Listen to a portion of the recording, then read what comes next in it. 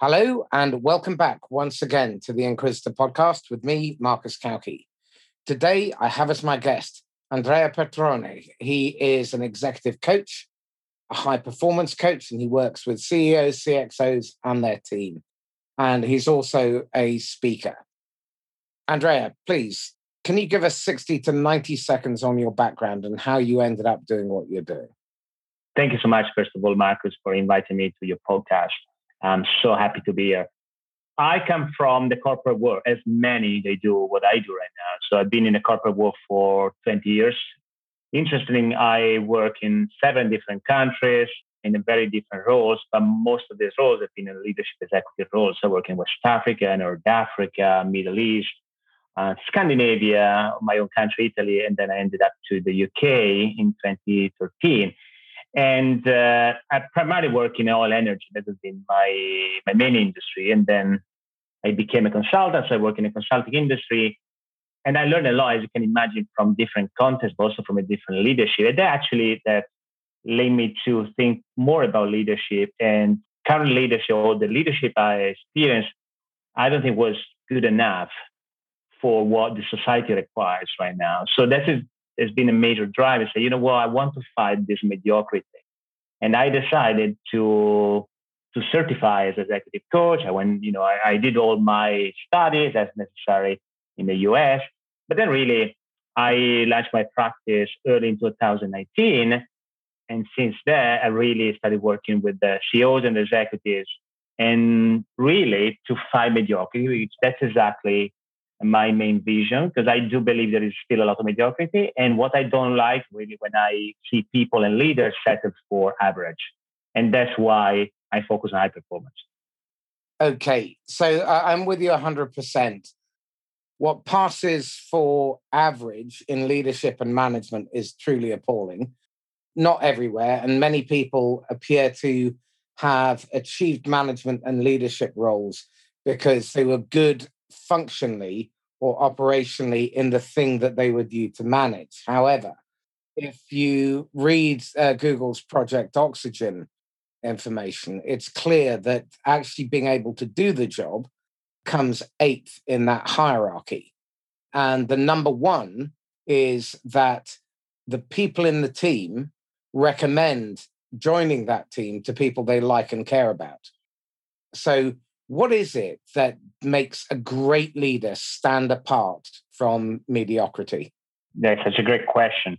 So what I think, Marcus, is so that many leaders became leaders actually by being very good functional managers, right? And in sales, for example, we've seen this so many times, right? People that they get promoted as sales leader just because they were a great sales manager, but when actually all that position as sales leader, for example, they fail incredibly because they're not equipped from a leadership standpoint actually of managing things. So, but back to your point really is, for me, great leaders are essentially people that are incredibly interested to empower other people.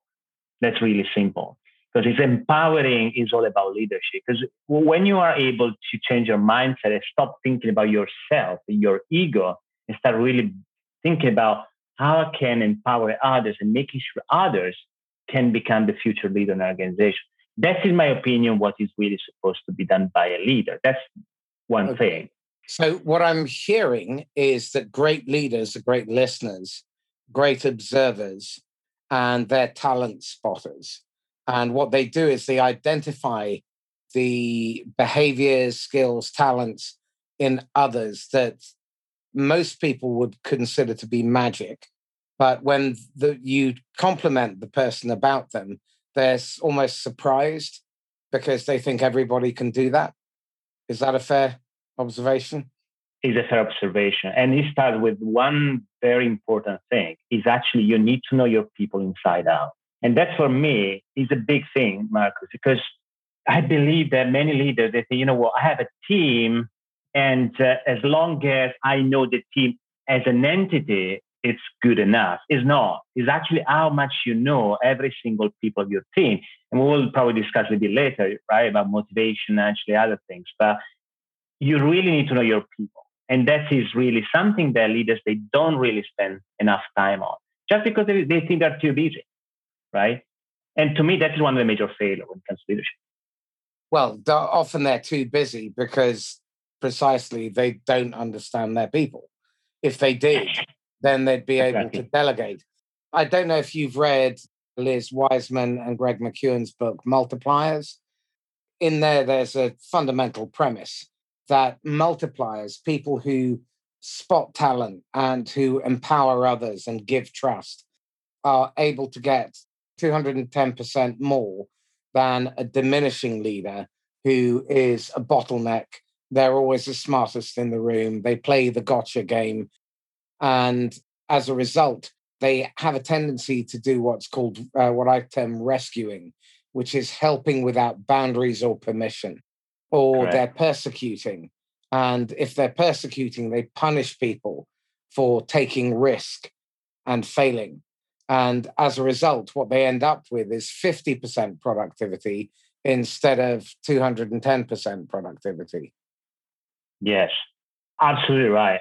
What you just shared is such an incredible point, because I think there have been a lot of studies about how important is actually trust in not only actually building great teams, great leaders, future leaders, but also how trust, for example, is related to results, to the financial results of the organization. So that's another thing, Marcus, is, I said just, a few minutes ago about the importance of empowering people, but we shouldn't forget that leaders have one of the major goals is essentially bringing results to the organization. Because, I don't believe to the leadership that says, I want to be good with people. I want to be very social. I want to be, the best loved leaders in my organization. Although that is important from a sociability standpoint, it's still super important to get results. Now, the good thing about trust is trust now is, studied by many neuroscientists actually, is how there is such a strong correlation between trust in organization and financial results. So, but when you actually lose trust in people, it's really everything falls apart, isn't it? Because without trust, there is no way to empower people, to delegate, as you said, to increase productivity, to boost their motivation, to get the most out of the people, to increase performance. So there are so many undesired consequences, actually, of not having enough trust in your people. Well, this really begins with giving trust. And unfortunately, so often what you find is that many leaders have a command and control mentality. They're worried about losing control. And the grim reality is that by trying to maintain control, they lose it. And by giving it up, they gain it. So, how do you get leaders to understand that paradox? That is one of the most challenging things. You have to look at their behaviors, first of all. Because I always say, here's the thing, Marcus, is I always say there is a triangle. If you imagine a triangle, right? So where the three peaks, if you like, there are ego, or let's say status, and then there is a result, and then there is a relationship. Okay? So the best leaders, as you can imagine, they're just in the middle of that. So they're able to balance a good level of status, so not losing status, but not even become super egocentric. But also they're not over shifted, if you like, either to the result side or to the relationship. You have to be very balanced. So you need to be in good relation with people, but keeping your status, protecting that. Focus on results, but at the same time, not putting the results on top of everything else and disregard your status, but also your relationship. If you think about these three elements, that's exactly what we're looking for. We're looking for leaders able to really be in the middle of that. But as I said, there is a behavioral change that is actually needed for people. They don't get, most of the time, I'm sure that's your experience too, Marcus, is when people, they get promoted to an executive role, to a leadership role, unfortunately, that's when that testosterone starts to increase. And that is when their ego as well starts to increase. That is challenging because many people, they don't realize that. They don't realize that is getting in their way to become a better leader with others. They think that they reach already status. And that also is the time when they start to be complacent. And when you get complacency, then you start looking what is happening around you. Well, you either get complacent or you start to apportion blame and you punish. And what that does is it stifles risk taking. People won't put their head above the parapet. And as a result, what you end up with is a homogenized team of people who tell you what you want to hear. You only have to look at the last president and the amount of time people spent sanitizing the message so that he heard what he wanted to hear. Correct. And that's very, very dangerous. And I think it's also really key that the leader understands that their job, their role is a service role. They need to serve their people. So it's almost an inverted pyramid, and they're right at the bottom of that pile. Because if they don't understand their people, if they don't give trust, if they don't empower and develop their people, then that drives that command and control strategy, which generally doesn't work, where you need to be highly adaptable, where you need to come up with creative solutions. So they tend to recruit in their own image, only weaker. And they rely on what they're familiar with, and they don't brook any challenge. And so all the best leaders that I've interviewed, that I've come across, that I've worked for, have incredibly high levels of humility. They play an infinite game. Their objective is to keep the game going and make the pie bigger, as opposed to take a bigger piece of a shrinking pie and either play to win or play not to lose, which is an incredibly depressing, boring place to work. And what they also do is they encourage diverse opinion. They encourage people to take risks, because what they don't ever do is they don't punish risk taking. They punish hiding failure. So I'm really curious again to understand, if you look at the best leaders that you've had the pleasure of working with, what were their innate qualities, and what's it like when you meet them to be on the receiving end of that conversation?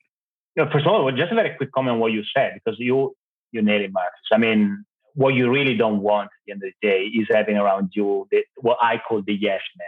Yeah. The people that they're gonna tell you yes, yes, yes, just because they're afraid of what might happen if they say no, isn't it?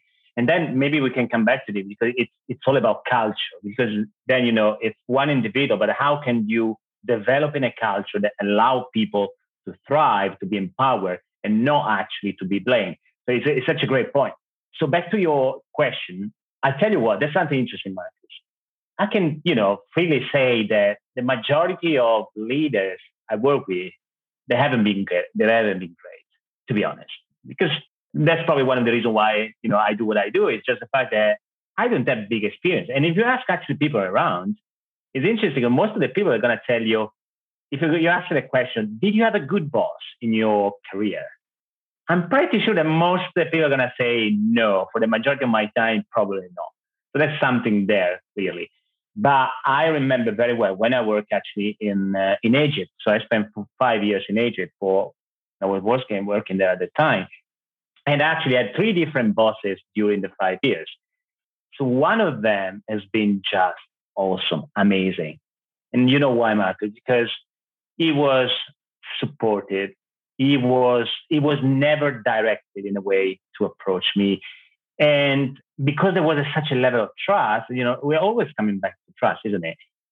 So you know what? I felt it was safe for me to open up and ask sometimes even just very stupid questions. And sometimes you don't ask when you feel there is a judgment, right, from the other side of the table.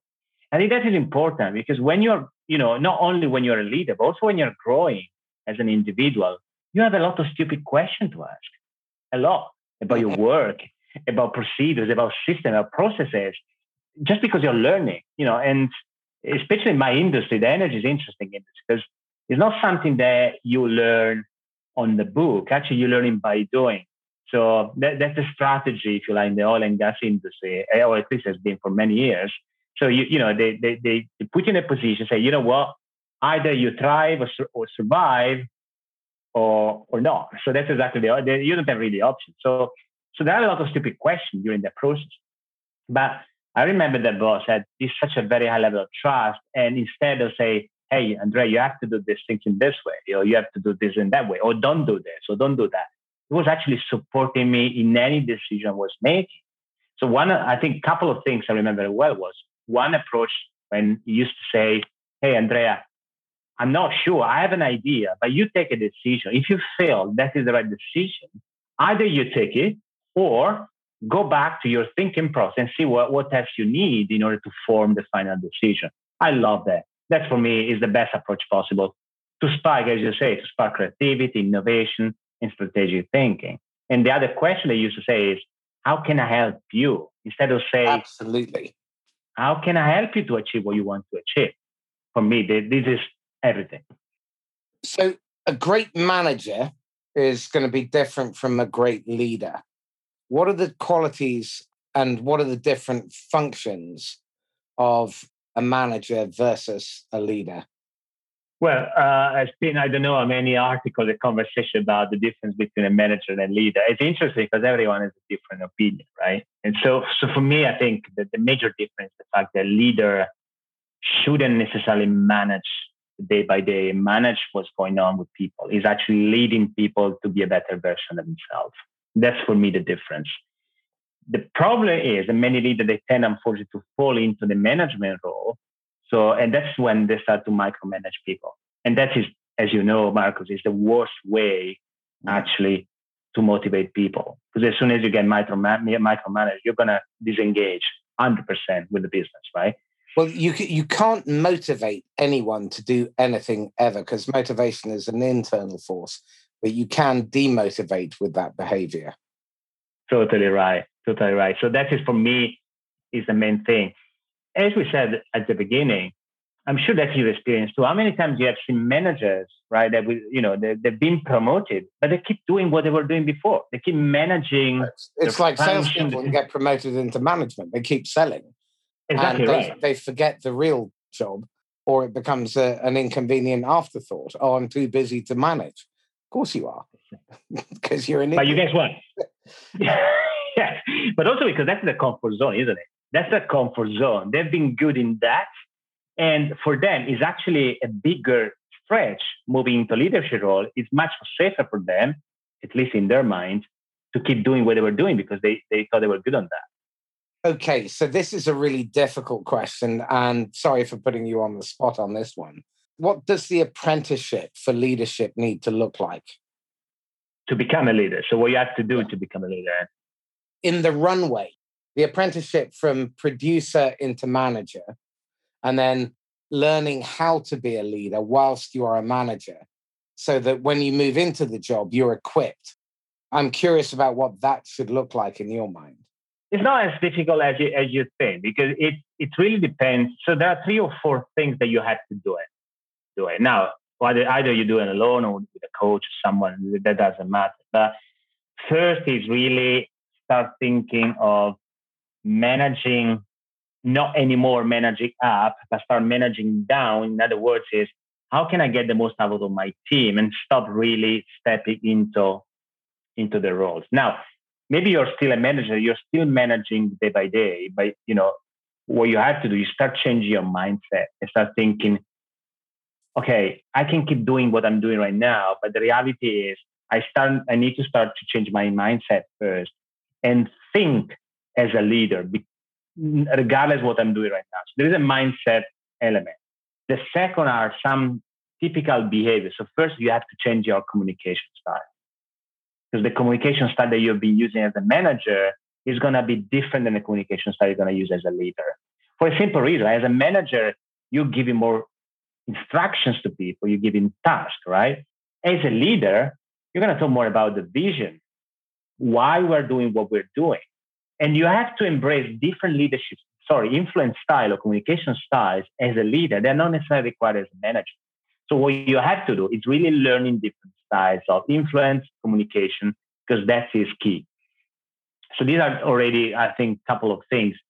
And then I think there is an element of confidence, because as a manager, you can be a very confident manager. But when it comes to leadership, in my experience, you require a different level of confidence too. Because when you're guiding people towards a vision, the level of confidence of yourself, your capability to do that, has to be higher than the confidence that you have as a manager. So the scope is different. So that's something that in my mind is important to consider. I'm going to challenge you on that because I've come across several examples where the confidence comes from very high levels of humility. And it's admitting you don't know what you're doing or that you're struggling with something and inviting others to participate. So a couple of people who spring to mind immediately are Michael Brodie-Waite. Michael was building an Inc. 500 fast track company. And at the time, they were 10 people. He just managed to get on the Oprah show or something like that. And all of a sudden, things went through the roof and he had no idea what he was doing. And he spent a couple of weeks in absolute turmoil, wondering what the hell he was going to do. And his breakthrough moment was where he had the team around the table and he said, you know, I'm a recovering drug addict. This is my second or third business. And in all honesty, I'm way out my depth. I have no idea what I'm doing. I need help. And it was that moment where he galvanized everybody to rally around. And they saw that act of courage, that act of vulnerability, as a clarion call. And they ended up selling out to a publicly listed company for hundreds of millions. And that was hugely successful. Tom Schodorf, who took Splunk from 42 million to 1.3 billion. Interestingly enough, he was passed over for promotion into management for about 7 years. And eventually he managed to get his break. And he just skyrocketed when he was in management because he was a fabulous manager. And then he grew into a fabulous leader. And what was really interesting was, in fact, in both of their cases, their attitude towards learning, not training, but learning. They were absolutely open to learning. They are open to being coached. They have multiple coaches. Learning is central to their culture and the culture that they develop. And not knowing the answer is fine. But having the humility to invite help and take it is a key differentiator. And I can think of, now that I'm talking about it, I can think of another half a dozen who are exactly the same. So whilst they need to have confidence, and when they're selling the vision, absolutely, they don't need to be the finished article. And they don't need to, they don't need to be able to do the work. That's why they hire great people. You know, Steve Jobs made the point, you know, about hiring people better than yourself. Now, he was a pretty big brain. And I'm sure if you read Walter Isaacson's biography of him, working with him could be a bit of a stretch. Of course. But he managed to generate some amazing accomplishments precisely because he got the best out of people. And one of my favorite questions as a leader and a manager is this your best work? It's a beautiful question. It's simple, but it's very difficult for someone to hide when it's not their best work. And then they start to take ownership of it. Because I think one of the things great leaders do is they establish incredibly high standards. And they recruit people who buy into those high standards and they hold each other to account. Your thoughts? 100%. And I mean, the example that you gave, just to clarify, the example are fantastic because you mentioned about vulnerability, you know, lifetime learners. This is what the leaders are. So these are lifetime learners because they want to challenge themselves. They think that it's never enough. And then I'm going to tell you something though on that, because there is a caveat actually on having that approach to some extent, because it sounds like you have that sense of urgency that you never feel accomplished. So from a personal perspective, it might be a little bit risky situation, not feeling that you are always ready for something. But we can come back to this if you want a little bit later. But just to clarify, confidence for me doesn't mean necessarily vulnerability. So you can have a high level of confidence, but still be very vulnerable with people and say openly that you're not enough. You need help. You need to get more support by others. Yeah, you still need to show to your people that you have the confidence. You have the confidence enough actually to drive into a different situation. And that's what the leaders are doing. So combining and balancing confidence, vulnerability, I think is a key, because you don't want to as well look fully confident as an individual, because people are not going to follow you. So there is an element of that, of balance. So back to your point, I think that question is fantastic. That question is truly fantastic, because there is an element, as you said, of ownership. And the ownership is something that you keep it for yourself, or you give in ownership of your great results, your performance actually to your people. The best leaders, they never feel that they are owner actually of the great results of the people. Sports is a great example, Mark, isn't it? If, all the football fans say that when you hear the coaches say when they win it, oh, that's thanks to the team. The teams have done it. Don't thank me, because I just put everything together. In reality, we know that's not right. However, that's what the ownership, the real leadership is about, is giving ownership of success to your team. Sometimes you see leaders say, I did this, I built this, I led my organization from where they were to 7 figures, 8 figures, whatever. And that is a very poor sign of leadership, because you are essentially discounting the value of your team having helped, really help you to achieve what you achieved. So ownership, I think, is a big thing. It's a good way to actually measure the type of leader is in front of you, the level of ownership they take. Okay, so this then raises the next question around leadership and recruitment. In terms of building the team around you as a leader, what advice would you give to, let's say, a new CEO or a founder in terms of building the right team? Great question. And the starting point is having full clarity of what the skills that you really need. It sounds obvious, but it's not, because there are so many bias. That's why I think you said it could be racial, because there are so many bias in the recruitment process. So people, unfortunately, recruit for the wrong reason. They recruit because they want to have people like them, as you mentioned before, and that is the biggest mistake you can ever make. Because actually, you need to get people that they're complementary what you are not, what you don't have. And that is really the main thing. The second thing is really highlighting super well what the results you want your people to achieve, not necessarily what you need right now, because if you're leading an organization to somewhere else, as you're supposed to do, most likely you need a different set of skill set in your organization. Because if you are actually planning or framing the skills that you need right now, you may be blindsided actually, because the real skills is something that you need in the future. And I think, unfortunately, I see many organizations, Marcus, they are really short view about their future. They think about what they need right now because maybe they need to increase profit or revenues because they're in terrible situation. And they, I need a sales manager, or I need someone that can do a better marketing, or maybe I need an engineer that does this thing. When the reality is, if you don't have a clarity of where you want to bring the organization, so then it's going to be difficult, and there's all kind of skills that you need in the future. There is a lot of conversation right now. I'm sure that you have seen this in terms of what is the future of work.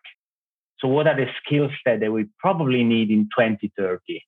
That is a typical conversation going on YouTube and other social media platforms. No one knows, right? No one knows what's going to happen in 2030, given all the uncertainty that we have right now. But clearly, if you don't have an idea where you want to bring your organization in the future, whatever hire you're going to make is going to be wrong. That's my idea on that. That future planning and perspective is really key. I worked with a company that probably half a decade or a decade ago, and what they would do is future planning with navies and military. And what was really interesting was being able to see that far into the future on the basis of who you're recruiting today. And we're seeing that there's a huge problem coming up. There was a report in Forbes that I read earlier today that 41% of employees around the developed world are considering a career change this year. There you go. Now, let that sink in for a minute if you're a leader, because if you were to lose 41% of your staff today, maybe it wouldn't make a whole heap of difference. But for many of you, it probably would, and it would screw up your vision and the execution of that vision. But with this organization, they were looking at, for example, navies. If you don't have enough nuclear scientists today, in 15 years' time, when they can be running a submarine, you're not going to have people to be able to run the submarine. So you're going to have this $1 billion piece of kit just sat on dockside simply because you don't have the staff. And you've got to really think ahead. So I think what leaders are they're visionary and they're able to think ahead in terms of the business that we're going to become or the organization we're going to become in 3 years, 5 years' time, and plan for that. What are the roles and positions that we're going to need to fulfill our obligations to our customers in 5 years' time, in 3 years' time, in 2 years' time, a year, 6 months, 3 months? For that to be possible, what are the budgets that we have to have available? So for us to be able to afford to hire those people, what do we have to sell? How many customers do we need? They need to also identify the trigger point when we start recruiting. Because if you recruit reactively, you're only ever going to have the compromised candidate that was available at the time. So they need to have that big picture and they need to surround themselves with the right kind of people to challenge their thinking. And this is where I think the whole topic of diversity is really important. Diversity is not just about gender or age and ethnic background. It's about socioeconomics. It's about disciplines. And I think it's really important, and certainly from my conversations with Tom Schodorf, they would have stand-up fights behind closed doors, but they would have stand-up fights, but then they would agree a course of action and everybody would then back it. But ultimately, it was his decision if the team couldn't reach a conclusion. And then he would have to live by that decision. And that takes a lot of courage when you're seeing a business that's growing 200% per annum compound. That's a scary place to be, because now what you've got to be able to do is manage the expectations of people who joined the business, and 6 months later it's totally different, and 6 months later again it's totally different. So being able to handle that level of pace and change is really key for great leaders. Yes, Marcus, and you hit the nail here, because there is an element that for me is important on a recruitment process for any organization, regardless where you're going, is a very high level of flexibility in your people. For exactly the same reason that you just mentioned. Because organizations, they are changing in a super fast pace. But it's not their fault necessarily. It's not just because they have a new CEOs and changing their vision every single time. It might be for that reason, but most of the time, just because the market dynamics are forcing them to keep changing the strategy, which is not good, of course. But what I can say is flexibility, adaptivity is the really skill for the future, for any organization. So you really want to stop thinking about hiring people that are very rigid in their approach, in their way. So that's one thing I would like to share. And the other thing that for me is super important is, and that is an interesting challenge. I'm really interested to hear what you think on this, Marcus. The average tenure of a CEO right now, it's about 3-5 years, probably even less than that. Maybe, let's say 2-3 to play safe. And for this reason, unfortunately, most of them, they tend to play safe. What that means is they're not taking calculated or bold risks for the organization. They're not making big changes. They're not driving super interesting strategies. Why? Because maybe, if the tenure is so low, one of the questions that Ethelman said, I'm not saying right, I'm just wrong, but that's unfortunately what happens is, should I really do that? Should I make all these changes if I know that I'm going to leave the company actually sooner than I think? And that's going to be risky, I think, for organizations. Well, I think there is a really interesting parallel in politics. Most prime ministers and most presidents are thinking by the end of their second year about re-election. And I think there is a real plus to only having one term. And if you've only got 2 to 5 years, if that's the only time you have, that's the time to be decisive, to really engage for impact, to be proactive and adaptive, and to take risk. And I would love to see our politicians and our leaders only having one term for that reason. Because I think if they weren't worrying about re-election and they only had one shot at it, then they would do much better work. CEOs see it that they only have a short tenure and they're more worried about their next job than they are about this one. It's like me playing golf. If I'm worrying about my last shot or my next shot, this shot will be shit. So I have to think about where I am and where the ball lands. That's where I have to play from. So I have to accept what is and change what I can, which is my behavior. And I think in leadership, we also have to adopt that mentality, which is, where are we at the moment? What resources do we have available to us?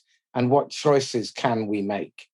And then try to make the best choice, the best decisions with the resources and people that we have at the moment. But we also have to have that long-term view, which is, how can I steer as straight a course as possible to get there, whilst also recognizing that my plan is likely to be out of date the moment I press print and publish it. The Buddhist monks have a lovely exercise where for 10 minutes they argue for the existence of God and someone argues against it, and then they swap roles. And I think leaders need to be able to accept and understand an opposing perspective without necessarily agreeing with it, but invite it in order that it can challenge and smooth off the edges of their own thinking.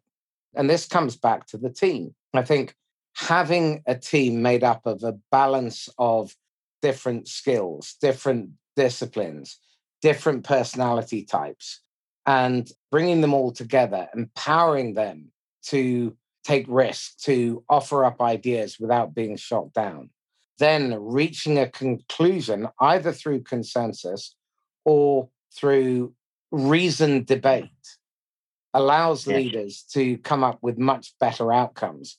And I think there's one other thing that's missing, which is that most strategy is far too complex, far too complicated rather than complex. In my experience, great strategy is simple.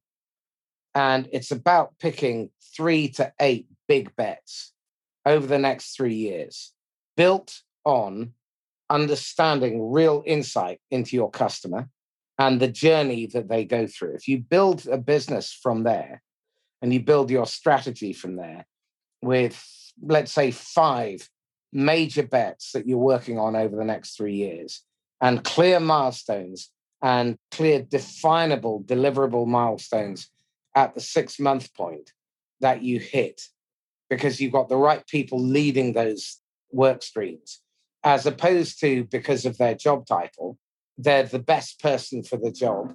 And often that's someone who's an operator, not someone with the big job title. And if you hit that 6-month milestone, then the rest of the organization views the strategy as credible. And then you start getting everybody else on board. 100%, Marcus. And it's funny that you mentioned that, because that's really strategic planning in a very effective way. Because I do a lot of work with CEOs, actually, strategic planning. And my approach is exactly as you described, because I've seen, I'm sure that you did too, strategy plans for 5-6 years. That's completely ridiculous. As you mentioned, even probably 2 years' time. In 2 years' time, the strategy will probably change anyway, because the market is so dynamic for the uncertainty we mentioned. So there's no point to do, all this incredible strategy plan for 5 years. And you guess what? They ended up on the shelf anyway, because no one is using anyway. They're not practical. As you do, so in my work, for example, what we do, leaders, we identify only 3 or 5 maximum key strategic priorities. That's it. But once we did a lot of exercise, by essentially answering to 3 questions, is about the clients first, about the competition first, and then about the market. So these are the three things, and the product, which is very important, product and service. These are the three things that you really need to ask yourself. What are the clients are looking for in the future? What is your competitor are looking in the future? So you can actually beat them in advance by preparation. And third, what is going to be your product, your service in the future? And these are, out of then the strategic brainstorming, etc. You need to end it up with a very small number of key strategic priorities, because these are the things that you're going to implement it. Because one of the major things that we need to remember is one of the major problems in the society, but in particular in the business world, is a very lack of execution. A lot of great strategies, but there is no execution there. Implementation is one of the big problems here. So it's even pointless actually having 5 or 10 different strategic initiatives, because you're not going to implement it anyway. So why even doing that? Taking 3 or 4, but the one that are going to make a difference for your business. Well, this is really where I think there is a distinct lack of awareness about the vagueness of management and leadership language. Accountability is touted around by so many people, but actually it's really vague. What are you going to be responsible for? And there's a difference between accountability and responsibility. Are you reliable? Do you say do you do what you say you're going to do when you say you're going to do it to the standard you committed to? Are you effective? Are you getting the results that we intended? So you talk about communication earlier. It's really key that you have to be clear, specific, certain in your communication, because ambiguity is the mother of all fuck-ups. If you want confusion, disappointment, mismatched expectations, be unclear, be vague. So at the risk of speaking ill of the dead, if you listen to Boris Johnson, the total lack of any clarity means that he's surrounded by a bunch of people who will end up doing what they think they should do. Because I'm sure that I'm going to give them the benefit of the doubt, though I'm not a fan, that they're doing their best, but they don't have any clarity or direction. And again, this is really where leaders need to be the standard bearer. They need to be the totem around which the rest of us rally. And I think that's a huge shortfall or deficiency in many leaders, because they are indecisive, they're ambiguous, they are not committed to a particular course of action. They're not willing to take responsibility. So then they create this culture of blame, excuse-making, upward delegation. They become a bottleneck, and the organization gets paralyzed. And this is why I think the single biggest force in many organizations, particularly larger ones, because as they were getting large, they were dynamic and forthright and they had clarity. But then inertia sets in, and inertia is effectively just a slow, painful death. And you look at all the companies who were on the Fortune 500 or the FTSE 350 20, 30 years ago, there's only a fraction of them there now. And I think it's inertia that drives that. And I'd be really curious to see. I mean, one of the missions of the companies that I'm working with is that our clients will dominate the FTSE 350 and the Fortune 500. It's not about us. It's about helping our clients get there and then stay there. And that's a really exciting vision, because I just get a thrill up my spine at the thought of it. Help me understand this then. So many organizations are led by people who think that they can bribe performance out of their staff. Why is that so wrong? That's actually when the neuroscience kicks in. Because what scientists, and I'm glad actually to mention that, because that's part of my work actually, is building intrinsic motivation, and actually explain to organizations that intrinsic motivation would they work to some extent. And it has been assumption that paying more money to people is the only way, the best way actually to get the most out of your people. And that is just wrong. But before we knew it from a personal experience or from statistics, now we know it well from a neuroscience standpoint. So what the neuroscientists actually have realized is that there is a limit until the extrinsic motivation can really work. And in the US, they identified the threshold. I think it's something like $75,000. So that is a threshold. So until a point, because then, we can talk about, Maslow's pyramid of needs, because that is what it's all about. So people that want to be safe first, and then when they're safe, then they go to the next level of needs, right? Now, think about bribing people and giving more money, more benefits to get the most out of them in motivation is just wrong. Motivation is something that we build as a person. It's a self-motivation. So the key for leaders is not really focus on monetary rewards, but building other rewards that can help the self-motivation to be built. So it's a very different paradigm. It's a paradigm shift. But very few organizations think about that. They think, I'm not getting great performance. Probably either these are the not right people for me, or I need to give them more money, I need to give more benefit, etc., etc. No, what the neuroscience says is we need to be more passionate, more giving them vision, giving the purpose, giving the grit, and building their persistence, and giving their also master their skills. And most importantly, Marcus, is autonomy. Back to the point that we were saying about micromanaging, right? Autonomy is the number one or maybe two most important factors actually to build intrinsic motivation on people. I've been blessed because throughout my career, barring a couple of crappy jobs at the beginning, I've loved everything that I've ever done.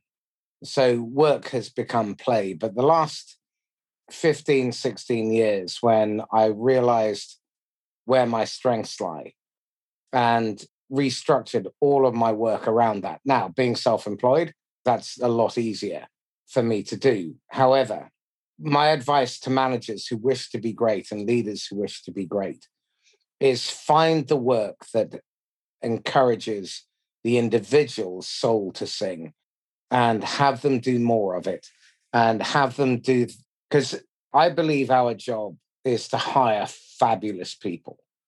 And let's be honest, not everyone is fabulous in all walks of life, but there are many fabulous people out there. Once you've hired fabulous people, then get the best out of them. Give them trust, give them the coaching and the support that they need, provide them with the resources for them to learn, provide them with the tools and equipment and everything they need to do their best work every day.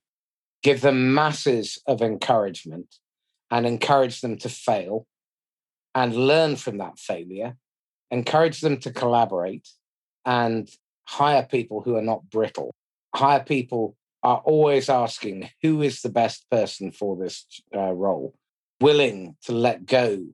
So again, I fundamentally believe that ego at in its worst qualities is among the most divisive and dangerous qualities anyone can possess, but particularly a leader, because they create the conditions for drama, which means that people will be defensive, they will make excuses, bias, prejudice, noise will creep in. And I think the best leaders that I know of are the ones who are constantly questioning their traditions.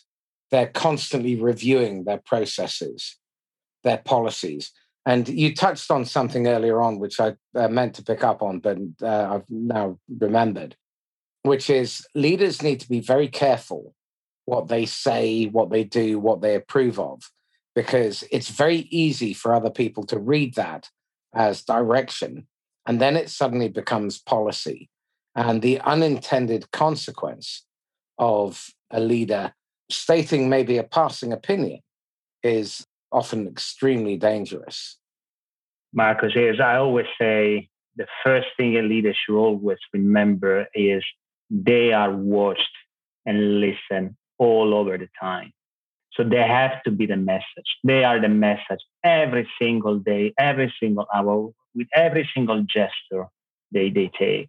From an email sent to a way how they say hello to the people, to the way how they conduct a meeting, and just to the way how they walk around. Now it's not anymore. Fortunately, it's not a big deal because it's COVID, but at some point they need to walk again in the corridors. And that's very important. Be the message. Be consistent with yourself in what you say, because otherwise you're going to fail in dramatically, actually, because consistency for a leader is everything. And I think I would like to say, just to add it to your fantastic list that you share, one thing that for me is also very important, especially for a new generation, is the fact that if you don't give them a purpose, it's not going to work in the future markets, because the new generation are looking for purpose. So my age, your age maybe was different, but now it's not working anymore. Even that I have to challenge, because when old fossils like me come along and they find a purpose, you drive so much more. I left my old business in October 2020, and I had purpose before, but I was released from certain constraints in terms of territory and the things that I could do. And so I have 4 really huge goals, and that's something else. I think goal setting should be about creating big, hairy-assed, audacious, challenging, impossible goals. So my first goal is to take 8 companies in the 10 to 50 million range to $1 billion revenue, make them profitable, build them on strong fundamentals without taking investment or going into debt, and turn them into destination employers. So 8 companies over 8 years. I want to transform the way marketing is done and get it away from this data monkey stuff that just doesn't work. I mean, you look at the 4.8 quadrillion adverts that are inflicted on you and I every year that get 1 click or none. You look at the ineffectiveness of email marketing. You look at the ineffectiveness of telemarketing. So I want to break the back of that and drive effectiveness and efficiency and relevance into that. I want to break the back of the investment community. I think most investors are nothing better than speculators and gamblers and shysters. And the minute they come into a company, most of them taint and poison the culture, and they move them away from being obsessed about the customer to being obsessed about new logo acquisition, growth, and an exit. And that short-term thinking creates short-term results and long-term unintended consequences. Whereas long-term thinking, long-term behavior, and delivers short-term results, medium-term results, and long-term results. And that's all about being collaborative. And I think our future success will be determined by our ability to collaborate internally with the customer, with our partners, and with our competitors. And then the 4th is to turn sales into a force for good. It's a genuinely noble profession when executed well. It's a horrifying taint on humanity when it isn't. Then the 5th one, which is make our clients the dominant force in the global market, helping them to grow, but to do so ethically with the customer at the heart, being destination employers where people are queuing up to join them and where the brightest minds want to work because they have genuine purpose and it's fit for purpose. Now, those 5 things mean that Monday cannot come around fast enough and Friday happens too fast every single week. Love it. I love it. Just love it what you just shared. That's really purpose. And then it's great because actually you break down the purpose into specific goal. And I think one thing that you mentioned, Marcus, I love it, is the fact that you mentioned about impossible goals. I always say that's actually something that, looking back to when I was a little bit younger, I think at that time when I was in my 20s, my early 30s, maybe I was playing safe as well when it comes to setting goals. I was probably thinking about good goals, but not too big goals. Because I thought, well, that is going to be difficult for me. There was a limiting belief that I created myself. Now, for me, it has changed completely. That's what I do as well with clients. It's actually the first thing to do once you have a great purpose is setting big goals. These are goals that they have to be big, because if they're big, they're going to force you actually a lot of inspiration, motivation, energy, passion, grit, resilience actually to get to the goal. You have to reach big goals. The organization as well sometimes play too safe. And the other thing it does, I've noticed, is it attracts other people. Yes. None of that is possible with me on my own. We're building a global community called Sales a Force for Good.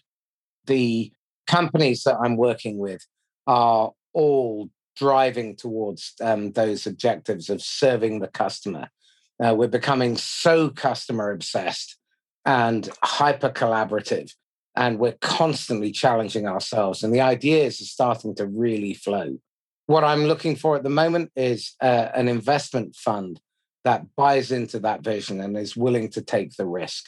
Because I'm convinced, on the basis that I've worked with hundreds of companies over the years, and I've yet to find one where I cannot find 400% growth within the first couple of hours. It's there. It's latent within the business, and they're struggling with 10 or 12%.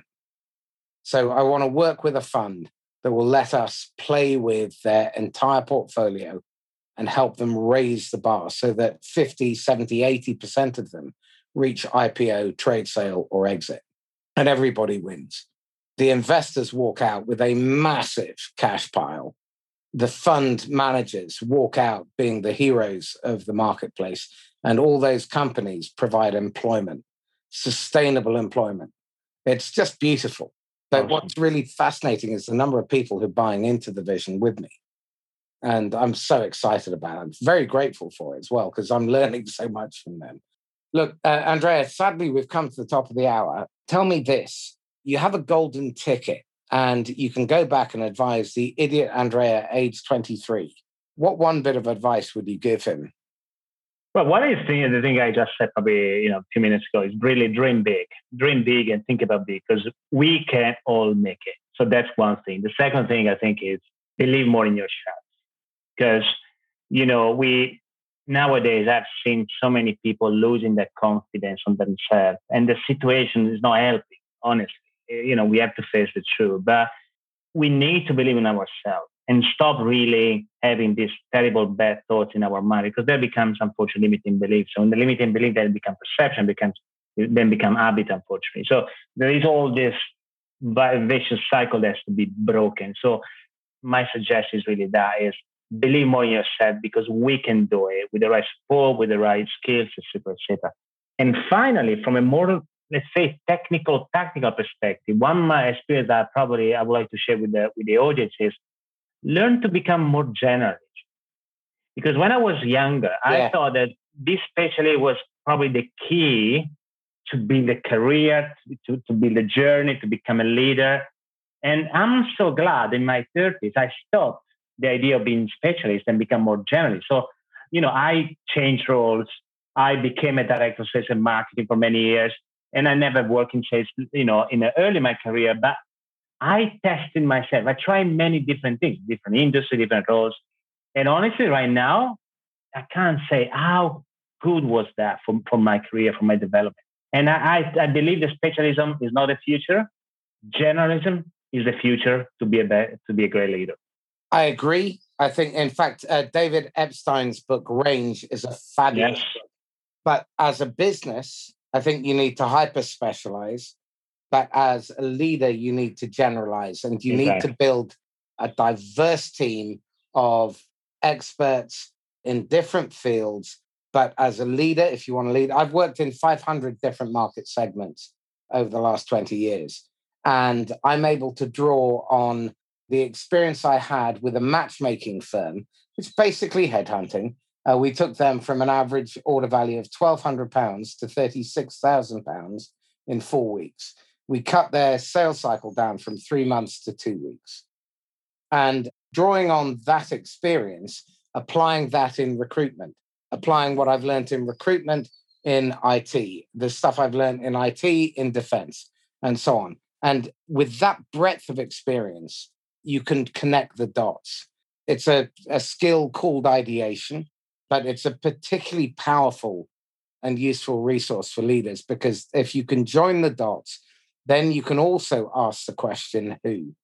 Who knows how to do this? Where else have they done this? And who is the person best placed to help us? And take advice from different industries. Don't just stick with people from your own industry. And in recruitment, a pal of mine, Patrick Lindquist, was running a project to revitalize transport in Sweden. And he hired a team of 10 people, none of whom had ever worked in transport.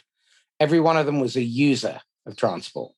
And they told him he was mad, but he actually managed to overachieve against all the goals and objectives. What books would you recommend people read in order to improve their leadership capacity or to build their apprenticeship in leadership? Gosh, I'm so glad you asked this question because I'm on a mission actually to read one book per week. And so far I've been on schedule, which is challenging, in your daily work. Yes. So for me, I think the number one book actually is a book that I know I don't only suggest, but when I work with people at the individual level, I essentially ask them to buy before actually we start working together. So it's really the Atomic Habits from James Clear. And that has been a best-selling book, but because he has been able to practically define how to build very high-performing habits or how to break bad habits. And honestly, habits is everything, Marcus, because, having the great habits, it's the best way to build your performance as a leader, as an individual, not just as a leader. So habits is important. So the Atomic Habits is number one. Probably number two is actually The Art of Impossible by Steven Kotler. And that is a book I recommend to everyone because it's amazing to reach sustainable peak performance in business, in life, in sport, because I work in high performance. And he embraced he's a neuroscientist, so I'm a neuroscience coach too. So for me, neuroscience is the future, but also is the present, how I apply science in developing leaders. So these are the number two. And then all the Patrick Lencioni books are just spot on. So. Absolutely. Anything by Patrick Lencioni is a must read. Exactly. And Steven Kotler also wrote a fabulous book called The Rise of Superman. Yes. Which is fantastic. Excellent. Okay. So how can people get hold of you, Andrea? Yeah, many ways. So I think the easiest is certainly my website, so andreapetrone.com. So that's where there is, a little bit more about me and what I do, my services to organizations and to individuals. And then certainly LinkedIn. So LinkedIn, I'm very active. We met Marcus on LinkedIn. So LinkedIn is where I spend most of my time commenting others and engaging with posts. And then, of course, you can find me on Twitter. That's also my good platform. And then Clubhouse, but I don't know if many people are using Clubhouse, but I'm quite active on Clubhouse. But these are the main things. Of course, email if they want to contact me directly, andrea@andreapetrone.com. Excellent. Andrea Petrone, thank you. Thank you so much, Marcus, for your time. It's been great. So this is Marcus Cauchi signing off once again from the Inquisitor podcast. If you found this insightful, useful, challenging, then please like, comment, share, and subscribe. And please share it with somebody who is a leader or an aspiring leader who would benefit from the ideas contained in this conversation. In the meantime, stay safe and happy selling. And if you want to get hold of me, email me, marcus@laughs-last.com, or direct message me on LinkedIn. Stay safe. Bye-bye.